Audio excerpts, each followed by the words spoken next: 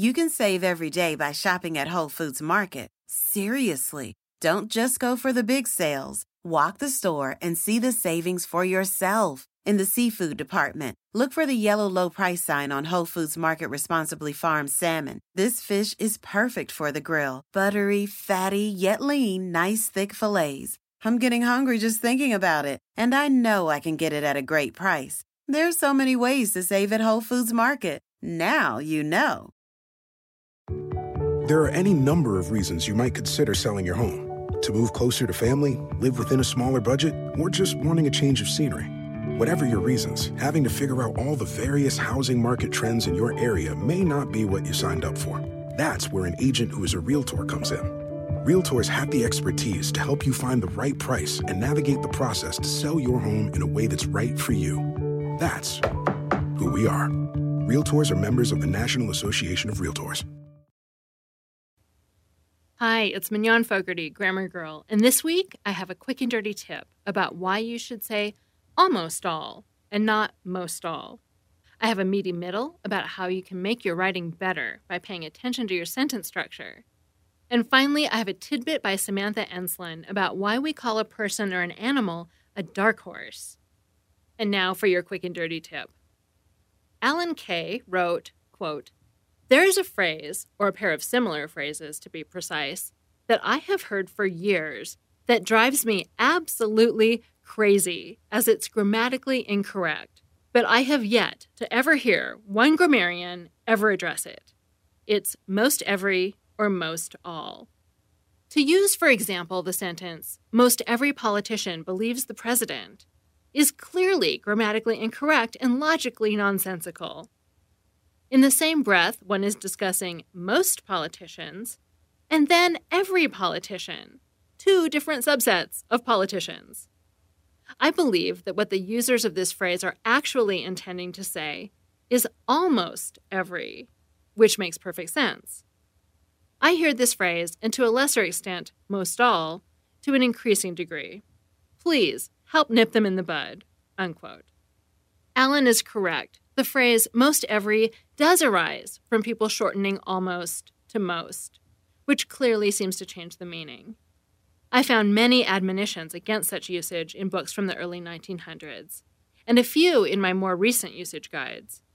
The usage notes at dictionary.com explain that using most to mean almost arose in the 16th century in England, and it's common in informal speech, but rare in edited text. And that was your quick and dirty tip. Say almost every such and such, and almost all so-and-sos, and not most every or most all.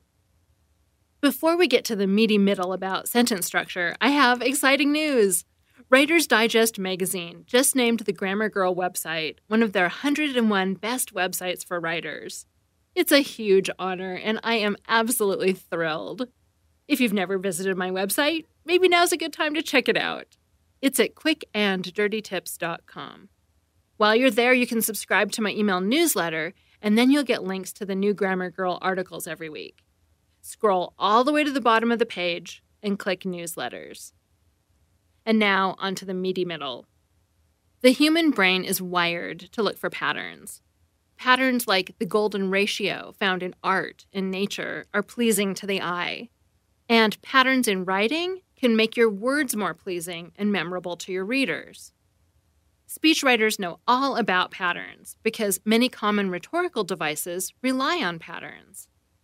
Some of the most famous pieces of writing use patterns, and that's probably one reason we remember them. From Julius Caesar's I came, I saw, I conquered, to Martin Luther King Jr.'s I have a dream speech, patterns helped deliver a strong message. When someone says it was the best of times, almost everyone knows that it refers to Dickens' A Tale of Two Cities, and what follows is, it was the worst of times. You may not know the rest of the opening lines by heart, but listen to them now to see how Dickens continued the pattern, the parallel sentence structure, to draw in his readers. It was the best of times. It was the worst of times. It was the age of wisdom. It was the age of foolishness. It was the epoch of belief. It was the epoch of incredulity. It was the season of light. It was the season of darkness. It was the spring of hope. It was the winter of despair. By following each clause with one that is its opposite, best, worst, wisdom, foolishness, and so on, Dickens is also using a rhetorical device called antithesis. Winston Churchill used the same method of starting each clause with the same words, sometimes called anaphora, in one of his famous speeches from World War II. Quote, "We shall fight on the beaches. We shall fight on the landing grounds. We shall fight in the fields and in the streets. We shall fight in the hills. We shall never surrender." Note how similar each clause is. With Dickens, each clause starts with, "it was the." With Churchill, each clause starts with, "we shall." Another word for this kind of pattern is parallelism. You may not be writing a novel or writing a speech to rouse an entire country, and you may not always want to use heavy hitters such as anaphora or antithesis, but you should still embrace parallelism whenever possible. Not only because it makes your writing powerful and memorable, but also because when it's missing, many readers will get a vague sense that something is wrong. They'll stumble over your writing because, as I said earlier, the human brain homes in on patterns. We see them even when they aren't there, so we'll be expecting sentences to follow a pattern, almost filling in the blanks before we even get to them. Take this sentence, for example. Kids these days are obsessed with taking pictures of themselves, hanging out with friends, and check Instagram to see if anyone liked their posts. I stumble when I get to check because it's not parallel. I expect to read checking Instagram.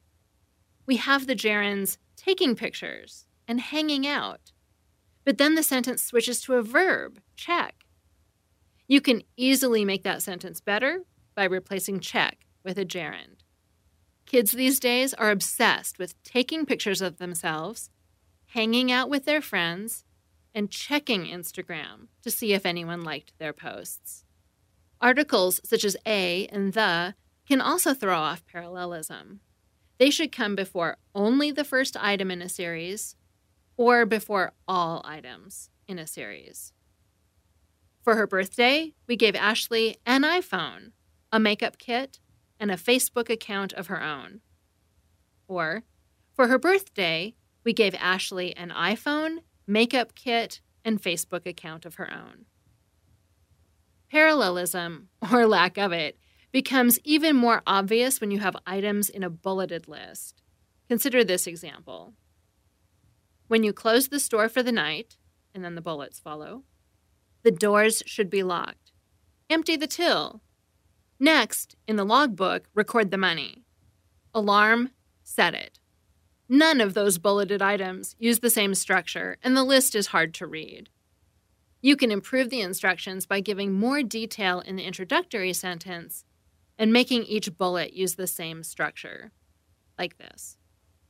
When you close the store for the night, take these steps in the following order, and then the bullets follow.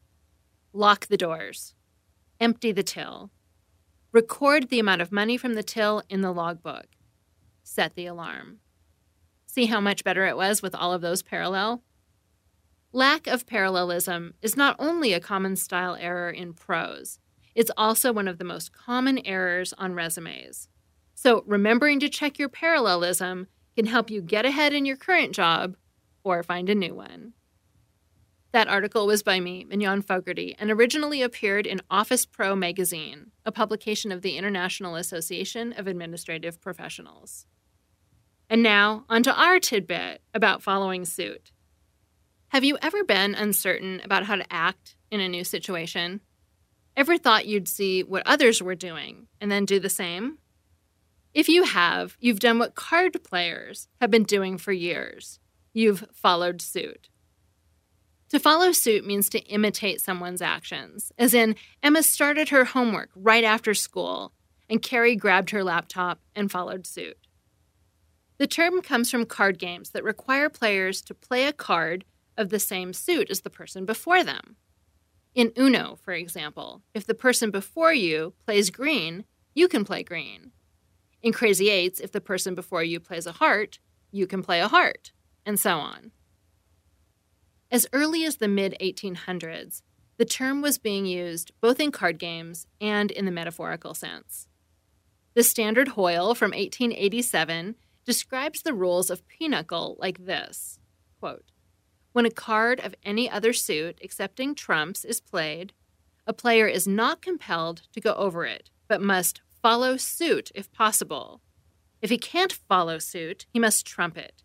If he can neither follow suit nor trump it, he can play any card he chooses," unquote. And an 1852 article in the New York Times describes a laughable scene featuring a man who'd been sold a fake steamship ticket. Spotting the chap who had sold the fake ticket, quote, "He leapt off the vessel and seizing him by the throat, demanded the return of his money, which was instantly forked over," unquote. The thief then made a speedy exit, the article says, fearing that other victims would, quote, "follow suit," unquote. And that was your tidbit. The phrase follow suit originally came from card games. That piece was written by Samantha Enslin, who runs Dragonfly Editorial. You can find her at dragonflyeditorial.com or tweeting at dragonflyedit. That's it for this week. I'm Mignon Fogarty, better known as Grammar Girl. If you're looking for some new podcasts to try, come to my website, quickanddirtytips.com.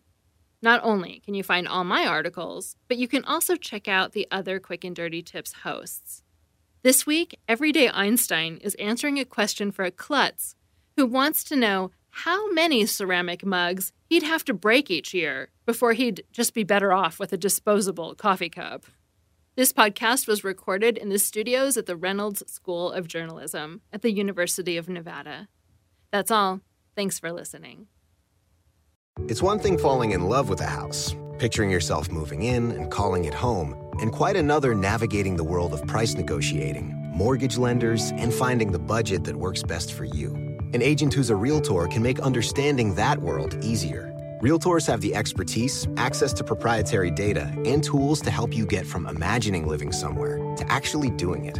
That's the kind of help we can provide.